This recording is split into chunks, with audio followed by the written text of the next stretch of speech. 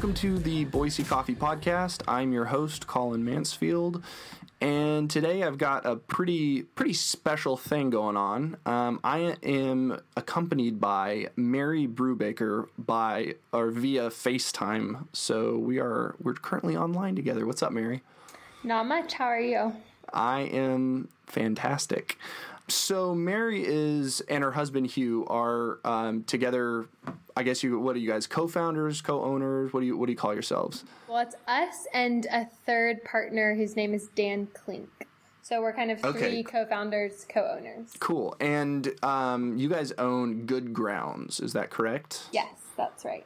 Awesome. Okay. So just, I guess, for the listeners, Mary and I were connected by a mutual friend, Stuart. He saw what she and her husband are doing with Good Grounds via Facebook, I'm sure, online somehow, and reached out, connected us over email because he knows that I like coffee, and Good Grounds is a pretty awesome coffee company / a bunch of stuff, and we'll get into it. I kind of want to hear from you first, Mary. What is Good Grounds, like in the most basic sense? And then I'm interested to hear sort of your and Hugh's origin story with it and how you kind of got it going. Yeah, sure. So right now, Good Grounds pre-finances coffee. So we basically give farmers cash in exchange for their coffee cherries, and then we pay for the processing of that coffee, and then we ship it to the U.S. and sell it. And we're based in Rwanda, but we work in Congo. So this year, all of our coffee is going to be from Congo. That must be sort of interesting. And how far away do you live? You live in Rwanda. How far away do you live from where all this happens in Congo? So we're actually about 3 hours from the Congolese border in Goma. Okay. And then our coffee comes from Ijwi Island, which is an hour boat ride from Goma to the middle of a lake. It's basically just a pretty big island with a few 100,000 inhabitants, many of whom grow coffee. So wow. This year we're working exclusively with one cooperative on that island, and then we'll also purchase coffee from another cooperative, but aren't actually working with the farmers closely. We'll just kind of buy it at the end stage from that other cooperative. Interesting. Okay, cool. So how did this all kind of, I mean, it's a fascinating idea, and I do want to talk more about the cooperative that you directly work with, because there's some cool stuff going on there. But what's the I guess, 5-10 minute, whatever you want to give, of like how you guys started this thing? Who goes and like decides to live in Rwanda? I mean, I'm being honest, from the U.S. There's few people who are just like, yeah, I'm just going to go and live in Rwanda. And then even further than that, who works with coffee in the Congo? I mean, I know there are some places, but you don't have to be a history major to know that the Congo's been the source of some pretty heavy conflict. Yeah, no, it's true. So what's the background of this for you guys? Yeah, sure. So I guess quick background on my husband and I is we moved here about 18 months ago, initially because I have a job with a consulting firm here in Rwanda. Long story there, but basically kind of my dream job after college was to go work with this boutique consulting firm in Kigali. And so my husband moved here as well and started working with our actually coffee partner, Dan, on micro hydropower, so bringing more power to Rwanda in a renewable way. So we've been here just the last year and a half, and just, I guess, towards the end of December, I kind of started wanting to do something a little more than consulting, and was kind of expressing that to Hugh. And that same day, Hugh and Dan, in a hydropower, I guess, discussion, were talking about other ideas. And Dan's been in Rwanda for, I guess, 6 years now, maybe a little longer than that, and met a Congolese man named Gilbert Makalele. Honestly, I don't know where he met him, but I think he met him in Rwanda at some point. And Gilbert, Gilbert is our link to Congo, basically. And Gilbert started a cooperative maybe 6 years ago that is made largely of former Congolese rebels. So Gilbert is actually a really interesting man. He was basically deciding between, I guess, he saw all the conflict going on in Congo, and being Congolese was like, okay, how can I help to change this? And he considered politics, and then he just opted for business over politics. So he decided that instead of politics, he would try to start change from the ground up, and went out and kind of his own initiative started a coffee cooperative, and with the goal of convincing, he calls it Coffee for Peace, but of convincing rebels to lay down their guns in exchange for coffee, or to grow coffee. So what he did was give coffee seedlings, so just like baby coffee trees, to rebels, and in exchange for them turning in their guns and just basically giving up the either rebel way of life or fighting for the Congolese army. And so Dan knew him and kind of knew about this initiative and knew what he'd been working on and had always been interested in supporting him, but Dan was doing hydropower, so just kind of didn't have capacity or the funds. And so as Hugh and Dan were talking about this, Hugh was basically said, well, my wife is wanting to do something more, and I personally have just always liked coffee, always wanted to do something with coffee, and Hugh knew that. And so he mentioned it to Dan and just said, would you be interested in partnering with us on this? And she can just take the full-time job and we can kind of support. And so that's kind of the short of how it got started. Since from there, I guess we've kind of worked as a team. I'm the only one that spends a significant chunk of time on it, but Hugh and Dan are both crucial in terms of, partners, obviously, and then strategy. And sure. I guess everyone just kind of has a big vision of where this could go. No, that's awesome. That's like, boom, you just wiped out like half my questions. What are you doing? I'm sorry, I can go into more detail if you want. There's a lot more there. No. I'm sure, yeah. Okay, so for the layman, what is a coffee cooperative? I've explained it on a previous episode of the show, but from where you guys sit and working with Gilbert and bringing everybody on, what is a coffee cooperative and how does that work in the Congo specifically? So a coffee cooperative is kind of like a business, but cooperatives, at least the ones in Rwanda that I've seen and now Congo, cooperatives basically just mean a business that is owned equally in part by all members. So rather than having an owner who maybe invests in a business and then hires people to work in it, it's a conjunction of farmers that all kind of come together and say, okay, through all of our assets, we'll start a business. Sure. And often it's a way of kind of creating a voice for themselves. So rather than one farmer, needing fertilizer, if 100 or 200 farmers get together and all need fertilizer, they might be able to actually get some attention. Or maybe in this case, if 200 farmers are all selling coffee, they might be able to convince somebody to work with them exclusively, or at least buy from them at a set price. And they just have some negotiating power, I guess. So in Congo, with these farmers, Gilbert definitely started the cooperative, but I guess by definition, it couldn't have just been Gilbert starting it. He had to have, he had to know a lot of farmers who also were interested in kind of the same vision. His cooperative, I guess, is unique in that it's made of, there's a lot of men who used to fight in it who have now gotten the opportunity to grow coffee instead. So let me ask this. Are there farms that exist, coffee farms that exist in Congo that don't deal with coffee cooperatives? In other words, do they all go through coffee cooperatives to get their product on market, or do they? Are there any that deal outside of that? Do you know? I'm curious. I'm pretty confident that there's not a coffee farm. Typically coffee is intercropped. So most of the farmers in each of these cooperatives will grow coffee, but then he'll also grow beans and bananas and And so coffee it's called a cash crop. Okay.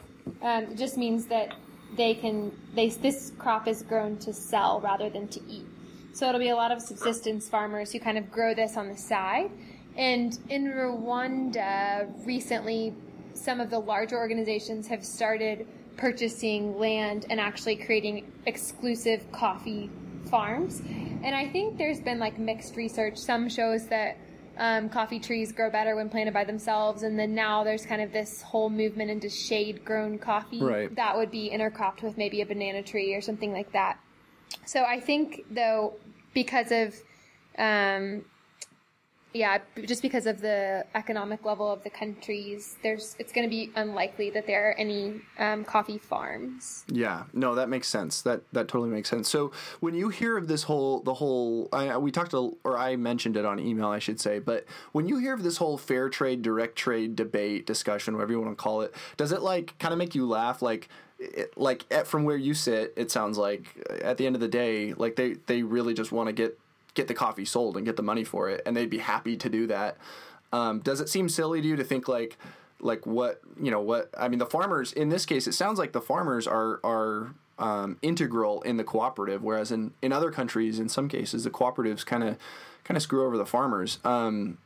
Does that debate resonate with you at all, or is it like over here it's not really that big of a deal?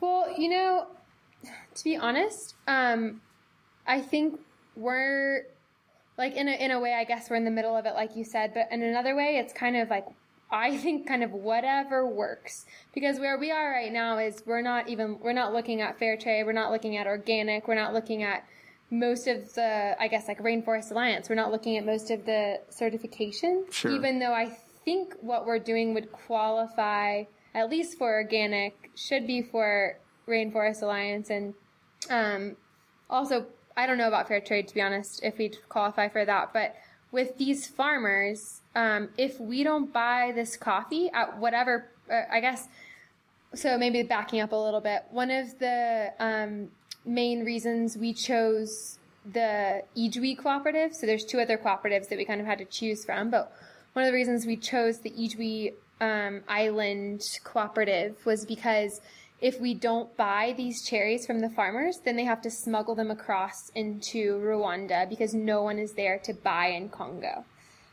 So if you just looking at that, if we pay a little below market, which we're not doing, but even if we did pay a little below market, it would be 10 to 100 times better for these farmers because they wouldn't have to load their coffee into a canoe and then canoe it across a lake, and often when they do that, the boat will capsize and people will die, or they'll get to Rwanda and then rather than being paid fairly for their coffee, they'll be there, and basically thieves just take it, and if they make it back to Ijwi, it's kind of amazing. And so I guess we haven't quite entered into the fair trade, direct trade, so I don't know how much I can really speak to that, as much as I think where these small cooperatives are in Congo right now, what really matters is that people are willing to kind of take a risk on them and help them start growing or start processing coffee in a way that could connect them to the international market. I think you're hitting on like probably the most important point that we'll probably make in this podcast, which is at the end of the day, like I guess I'll say it this way. From a first world perspective, it's really easy to be caught in the like trendy thing, or the like, I only drink coffee that tastes good from, X country or whatever, without really even thinking like that these countries have people in them, and these people do this possibly for a living or possibly for not much of a living, Mm-hmm. And it's a lot harder to like take a step back and say like, maybe some of these things don't really matter as much as we think they do, and maybe we should be looking at how to actually help the individuals and the farms rather than like you said, like focusing on certifications. Like, yeah, there's benefits, and at a certain point they're helpful for certain countries in certain situations. Got it. But that, I think of course you're right. You're standing there, literally at the ground level, doing this and seeing it. And I'm curious, how often do you get to make it over to origin to actually where the coffee comes from? So, so we went the first time when scoping it out, just to kind of meet the farmers, meet kind of, I guess, to actually get to visualize what we were considering investing in. And so since then we've met with them 3 times, but actually in Rwanda. So we are hoping to go over again this coming week, because this will be the first week that the cherries are actually getting purchased. Oh, cool. Yeah. So this is kind of a big week for us as a company. We've just sent the first investment kind of chunk over to Congo. And so once they get it and get to kind of take the money to the island and actually start purchasing cherries, we'll go over and, just make sure everything's running smoothly, get to talk with people, hear complaints, hear what's working, what's not working, and try to figure out if what we're doing is with this cooperative is going to work. Okay. But I will say, backing up just a second, we're definitely going to look into becoming organic certified and fair trade certified. And what I do appreciate about those is that, well, I guess, I don't know if this is their goal, but, it allows you to sell the coffee for a higher price in the U.S., which allows you to pay the farmer more. And that's incredible. Right. If that's all it does for your coffee is just, ups the price by, I don't know, however many cents a pound, then that's absolutely worth it. No, yeah. I could definitely see that. It comes down to how much the person at at the store is, when they're looking at the label and they see the fair trade and they're like, oh, I mean, maybe it's a marketing and branding thing, but I'll take it. Yeah, no, you know what? That's super honest. I've talked to some people. So I kind of have this love-hate thing, and I did an episode about fair trade, direct trade, and I also interviewed this dude. I mentioned him in the email I sent you, Gilles Brunner, and that was a cool interview. He's doing a very different thing from what you guys are doing, but it all sort of it's all been sort of mixing in my mind, and I started out pretty like. I mean, there's definitely a lot of things wrong with fair trade, and there's a lot of things right with direct trade, but what you're saying is so like honest that I love it. It's like, yeah, you know what? That's so true. If even if all it does is raise the price and in this case helps these farmers which threw down their guns and decided to become coffee farmers rather than fight. I mean, yeah, like you put that on a bag of coffee and I'll freaking put some, you know what I mean? Like, come on. Yeah, we're considering putting the AK-47 with like a red, the red circle with the line through it. Oh, yeah. But can't decide if it's offensive or encouraging. Yeah. It's definitely striking. Okay, now I'm going to get into a little bit of the coffee because I'm kind of curious, and I know this gets away from some of the heart of it, but I've been reading a little bit about coffee from the Congo because I've never had it, and there's a lot of coffee I haven't had, but Congo coffee specifically, a lot of people haven't had it. So I know that there's a lot of, Congo's right there. It's right in the right area to make great coffee, and Rwanda has some awesome coffee as well. So I guess just starting with this, what's the sense from the cooperative side and from the farmer side? Are they like you said, it's a cash crop. Are they just trying to make a buck? Or is there like a sense of like, we want to make the coffee well because we want to sell it? Obviously, the end of the day, you want to sell it. But is there a sense of like, this is bad coffee over here and this is good coffee? So let's keep the good coffee. Let's try to, get that where it needs to, process it well and get that where it needs to go. Or is it kind of like, we grow it, we make it, and then, we let the buyer decide? Yeah, so that's a good question. The cooperative, so I guess a couple things. Congo is at the perfect altitude, or Eastern Congo. So Congo's huge, but Eastern Congo, where we're working, has lots of areas where the altitude is perfect for coffee. It's similar to Rwanda. Honestly, driving across the border, when you're driving across the border, you can tell that you're entering a different country. But when you're on the island, it just feels like you're in Rwanda. It's like hilly, high altitude, beautiful weather. very, very green. And so it's the perfect setup for coffee. It's the right amount of rainfall. It's, the right height, the right soil. So that it's very, very high potential coffee. And so then I guess one thing I heard one time, I don't remember when, a while ago, was that after you pick the cherry off the tree, the coffee can only go downhill. So once the farmers, so I guess this year, this is the cooperative 6th year of working, but last year was their first year with washing stations. And so the farmers are starting to kind of take a little pride in what they have.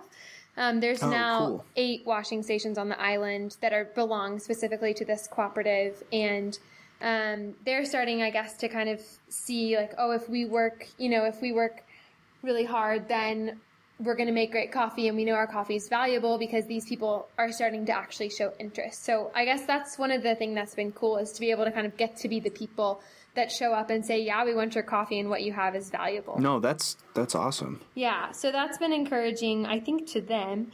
At the same time, they're really young. And so last year was their first year to make specialty coffee. So last year they participated in a local cupping competition. I think some of the bigger U.S. players came over and did a cupping competition in Eastern Congo. And this cooperative, I think they cupped at 83 or 84, which, it's specialty. It's not amazing, but it's specialty. If you walk into their little office, they have signs up everywhere, they have certificates that show that they won that award. They have pictures with everybody that's come to see them.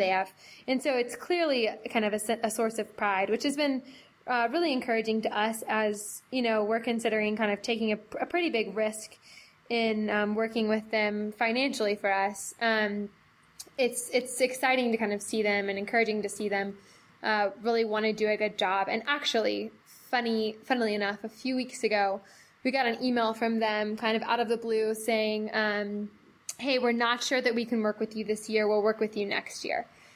And so we're kind of, we kind of paused and said, okay, that's fine. But can you explain why? We want to make sure this is good. And basically they said, well, we only want to provide you with the best coffee. And we're worried if we haven't had a year of practice, then we won't do a great job, which is awesome in terms of motivation and kind of honesty from their side. But the reality is, if we don't work with them this year, then they're not going to be able to buy the cherries because they won't have any cash. So that, the farmers aren't just going to hand over their cherries. They need to get paid.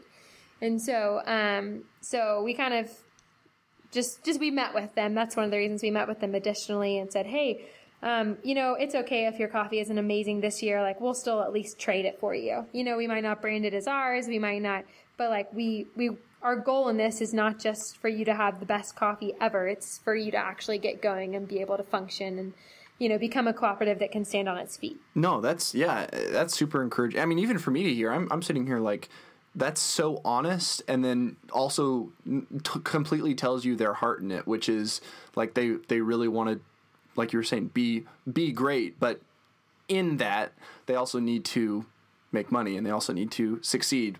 And at a certain point, you gotta support that. I hear you. Right. And that's actually why so we've just sent the money over this past week, and we're at least 4 weeks into Congo coffee season, so it's really late to be sending it, but the whole reason was that they were like, please don't send us any cash until we can finish building our sheds to cover the coffee when it's drying, which I really appreciate. And I think that's awesome. I also think like we've just lost 4 weeks of the coffee season. So I think it's going to be a big kind of, a big growing, I think there'll be lots of growing pains this year, but yeah, I think this year is mainly a test run, and I think there's so much potential with not just this cooperative, but with so many cooperatives. And there are so many stories in Congo. I mean, even now, it's peaceful relative to the last few years, but elections are coming up, and it's expected to get a little bit more chaotic soon. So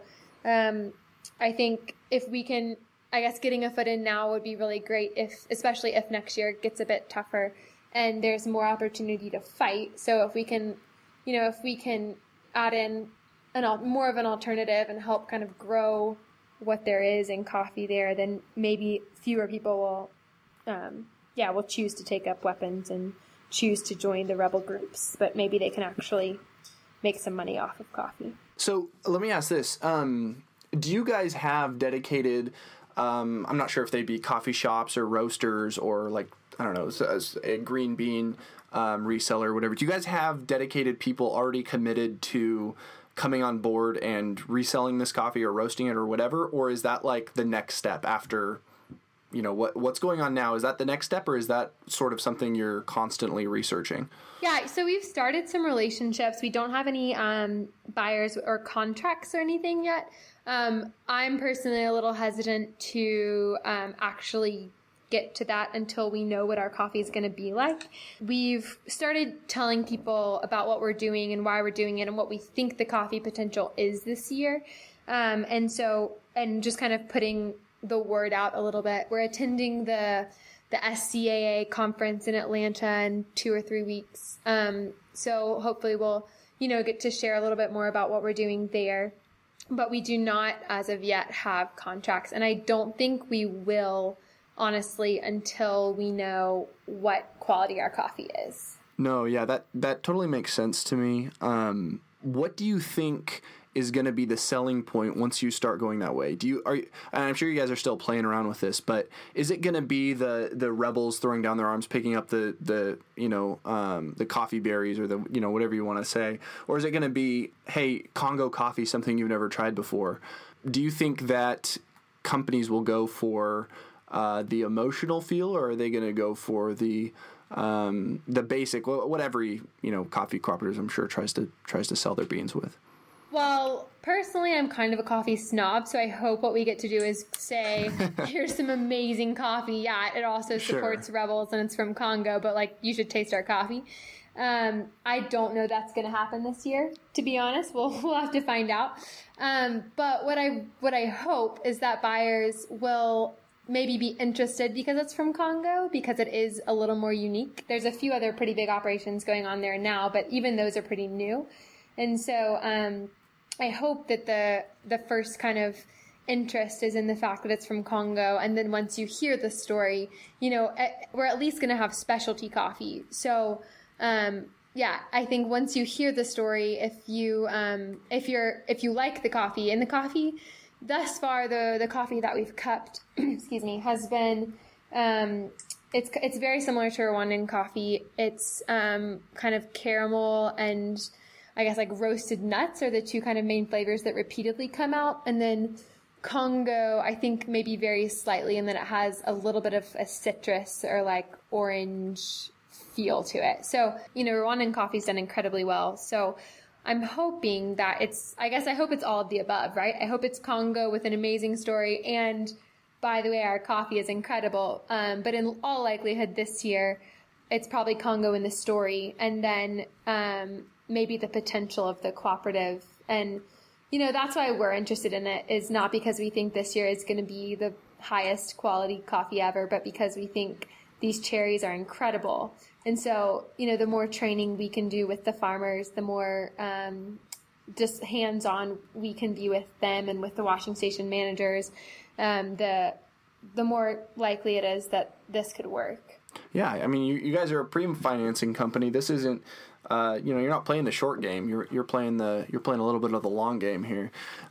So I noticed the other part of your company, pre-financing, and then you've got this export trading company as portion of it as well. So on that side of things, and you're not really doing this now, it sounds like, but what is that going to look like down the road a little bit? Yeah, so our dream would be to have Good Grounds Coffee Company shops in the U.S. where we sell exclusively Good Grounds coffee, and then we actually never have to trade it, but we just kind of, we source it from here, ship it, and then receive it in the U.S. and get to sell it at our shops. Oh, so I'm getting a little peek into the real long game now. You got the long game, and then you got the dream. Yeah, so that's the goal, but okay. That's 5 to 10 years away. So I think this year, what this will look like is finding a buyer who we're hoping to find kind of smaller roasters as our buyers. So someone that cares about the quality of coffee, someone who usually spot buys at large warehouses, but in this case would be interested in the story and would want to support a smaller company. So I hope to be building buyer relationships that could actually last as we grow as a company, rather than just kind of an anonymous trade. That's really not what we would prefer to do. No, sure, yeah. The relationships are going to be integral. Yeah, absolutely. And so I guess as we progress our way make our way towards the U.S. end of things, this year we could just sell to maybe one of the larger roasting or trading companies in the U.S. If the quality is good enough. And then and I'm also hoping this year actually to reserve a little bit of the green coffee when it gets to the U.S. and actually brand it as Good Grounds coffee. And this will depend on the quality, but we have some pretty fun bag designs that we've created, and they're all based on EGB Island and the story of the rebels. And so I think just to kind of preserve the authenticity of the story, I'd love to actually sell it ourselves just to make sure they get represented and what we're actually doing gets represented, and I think it'd just be really fun, to be honest. God, you guys are speaking my language. This is awesome. It sounds like, so to me, what it sounds like is you guys have this opportunity that sort of knocked on your door, a little bit at least, and now it's grown into one, like a risk. Certainly, there's a lot of risk with what you're doing now, but I'm just I'm blown away, to be honest. I think it's really cool what you guys are doing. And I know that I'm sure that there are other companies that are coming at the problem of, you read about coffee, the countries that produce the best coffee in the world are all third world countries. I mean, with the exception of like Hawaii, which, to be honest, is overrated coffee, but they're all third world countries. And so I'm sure that there are other companies out there that are approaching this problem of poor farmers from impoverished nations. But I mean, I gotta say, I've never heard of a company coming at it from this precise angle, and in an area where I'm sure, like you said, there are other cooperatives around, but they're new. And there's not many of them. I mean, I was looking them up, and there are some, and it is possible to buy Congo coffee, but it's not very easy, and they all come with this story of well, we think it's market value, but it's kind of hard to tell because it's the Congo, and so right. Yeah. And I don't know if you've heard of Eastern Congo Initiative. I haven't. Okay, so that Eastern Congo Initiative is a business or organization started by Ben Affleck, actually, a few years ago in Congo, and they work pretty closely with coffee farmers, and they actually sell a lot of coffee. So Starbucks is one of their big clients. Starbucks, I think, has a Congo blend, at least, if not a Congo line. Sure. And then there's another company called Coffee Lac, which we'll actually be partnering with too, and they will dry mill and handle the logistics of the export for us. And they are a Congolese company that I think they have a Ugandan branch, but they function in Congo as well. And they've been there for something like 60 years. And there's another company in Rwanda called Rwanda Trading Company, and there are some good friends of ours. And so I feel like while what we're doing is unique in that it's working with former rebels and it's on EGB Island and it's a pretty small cooperative that wouldn't otherwise have a chance, there's actually a fair number of organizations who are working kind of ground up with farmers, working on, farmer education, farmer training programs, and a lot of farmer education about what the world market's actually doing, both so the farmers can understand why the price is dropping at the moment, but also why, I guess, to be able to stand up for themselves a little bit more.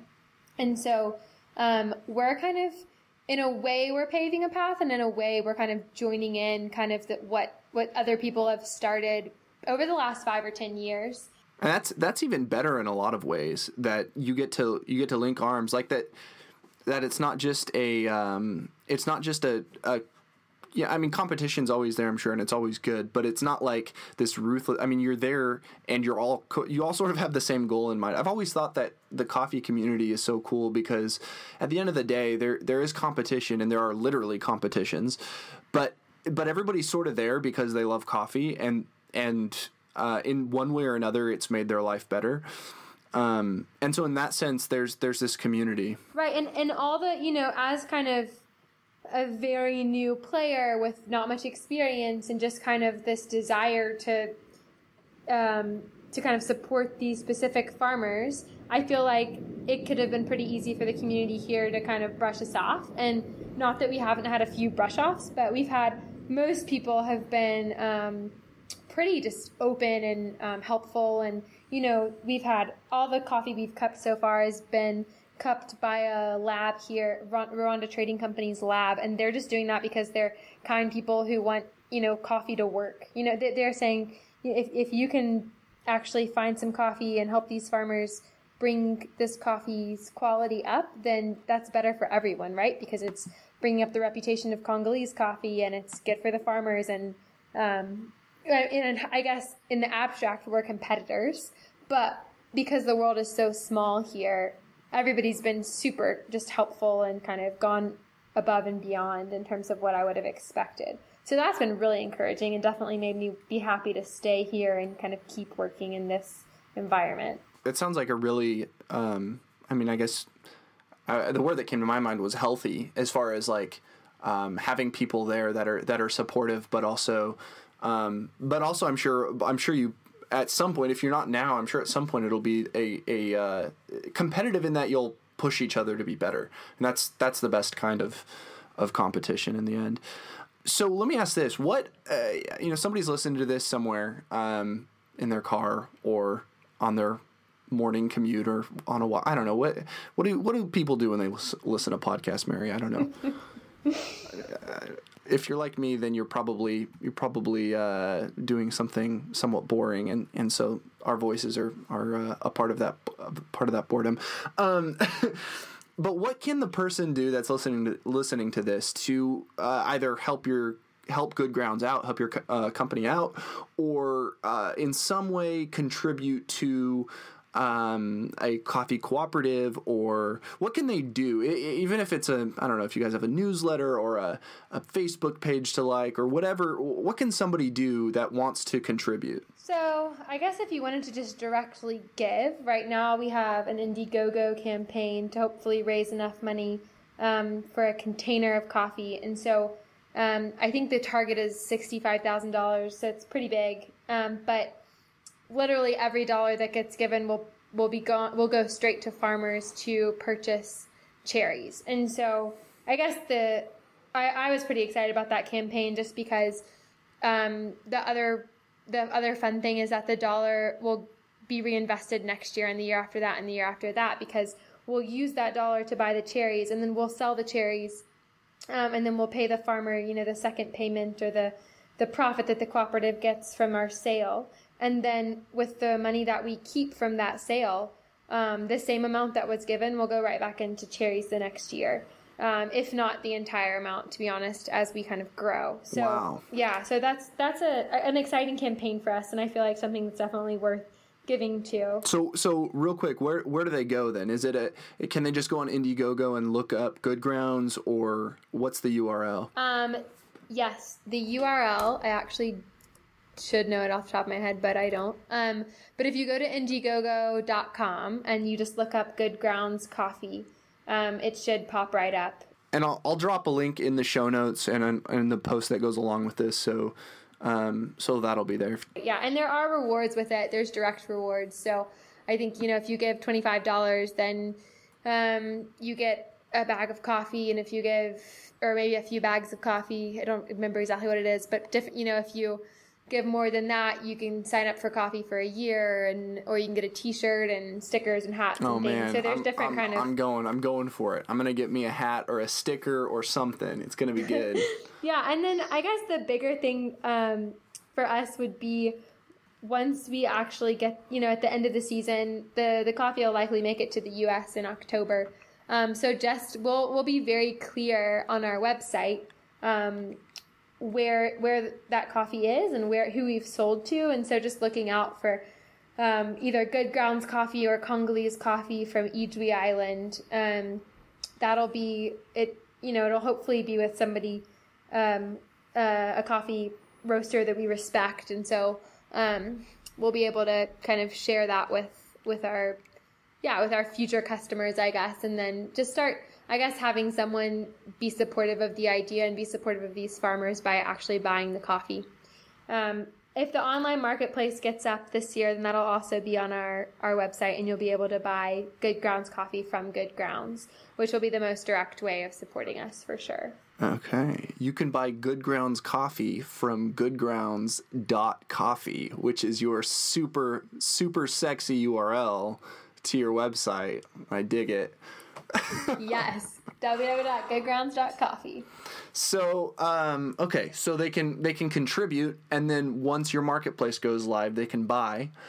And I'm just gonna say that if you like coffee, and if you listen to this podcast, or if this is the first time you've listened to this podcast, I would encourage you to bring up Good Grounds with your friends. Talk about it on Facebook. Drop their website onto your Facebook page or Twitter or whatever.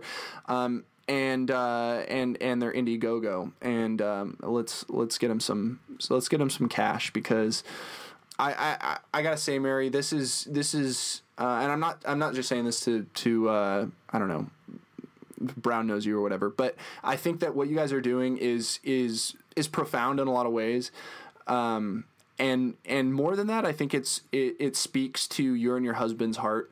Because this is not something that you guys have to do. This is not something that is an easy choice necessarily. There's a lot of risk associated with this, a lot of capital risk and a lot of personal risk to a certain degree as well. And so I just want to say thank you, one, just as a guy who likes coffee, for being one of those people that is over there. Really, I mean, you're at Oregon, like you said, you're like 3 hours away from where they grow coffee in Congo. Who gets to say that, first off? That's so cool. And second off, you guys are doing something as a part of starting Good Grounds, working with these coffee cooperatives, and helping people that need it. And maybe they don't need it from you necessarily, but they need it from coffee. So I think it's cool that you guys get to play a role in that, along with the other great businesses and cooperatives that are over there. Is there anything else that you want to say before we wrap up?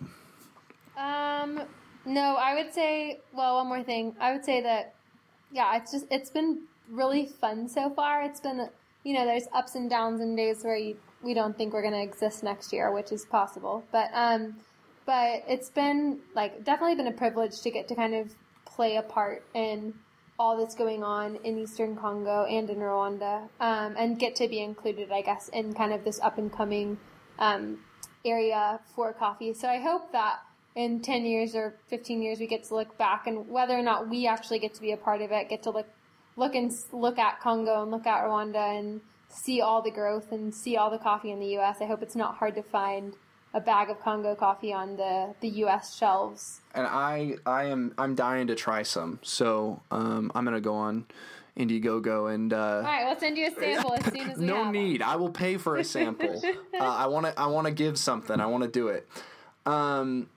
So that's it. For those listening, thank you for checking out the Boise Coffee Podcast. Again, I'm your host, Colin Mansfield, and I was joined today by Mary Brubaker. Her and her husband, Hugh, along with their business partner, Dan, run and founded Good Grounds Coffee. If you want to check out more about Good Grounds, you can visit their website, goodgrounds.coffee, and you can check out their Indiegogo campaign on Indiegogo. Look up Good Grounds Coffee and check them out. If you want to get in touch with me, you can hit me up on my website, boisecoffee.org, or on Twitter. My handle is @BoiseCoffee. If you like the podcast, leave me a review. If you didn't like the podcast, don't leave me a review, because I only like the positive ones. But you can shoot me a message on Twitter and let me know what you didn't like. But I'm sure that you liked everything about this episode because, Mary, you have been an awesome co-host today. So thank you very much. Thanks for having me. Absolutely. Anytime. And I hope down the road as you guys do your thing. If you want to update me and or if Hugh wants to get on here sometime and we hash it out some more and see how everything's going, I'd be more than happy to do that. Yeah, we'd love that. Thanks. Okay, awesome. If you want to check out more about the Boise Coffee Podcast, hit us up on iTunes, SoundCloud, Stitcher, wherever you find your podcast. Until next time, have a great rest of your week.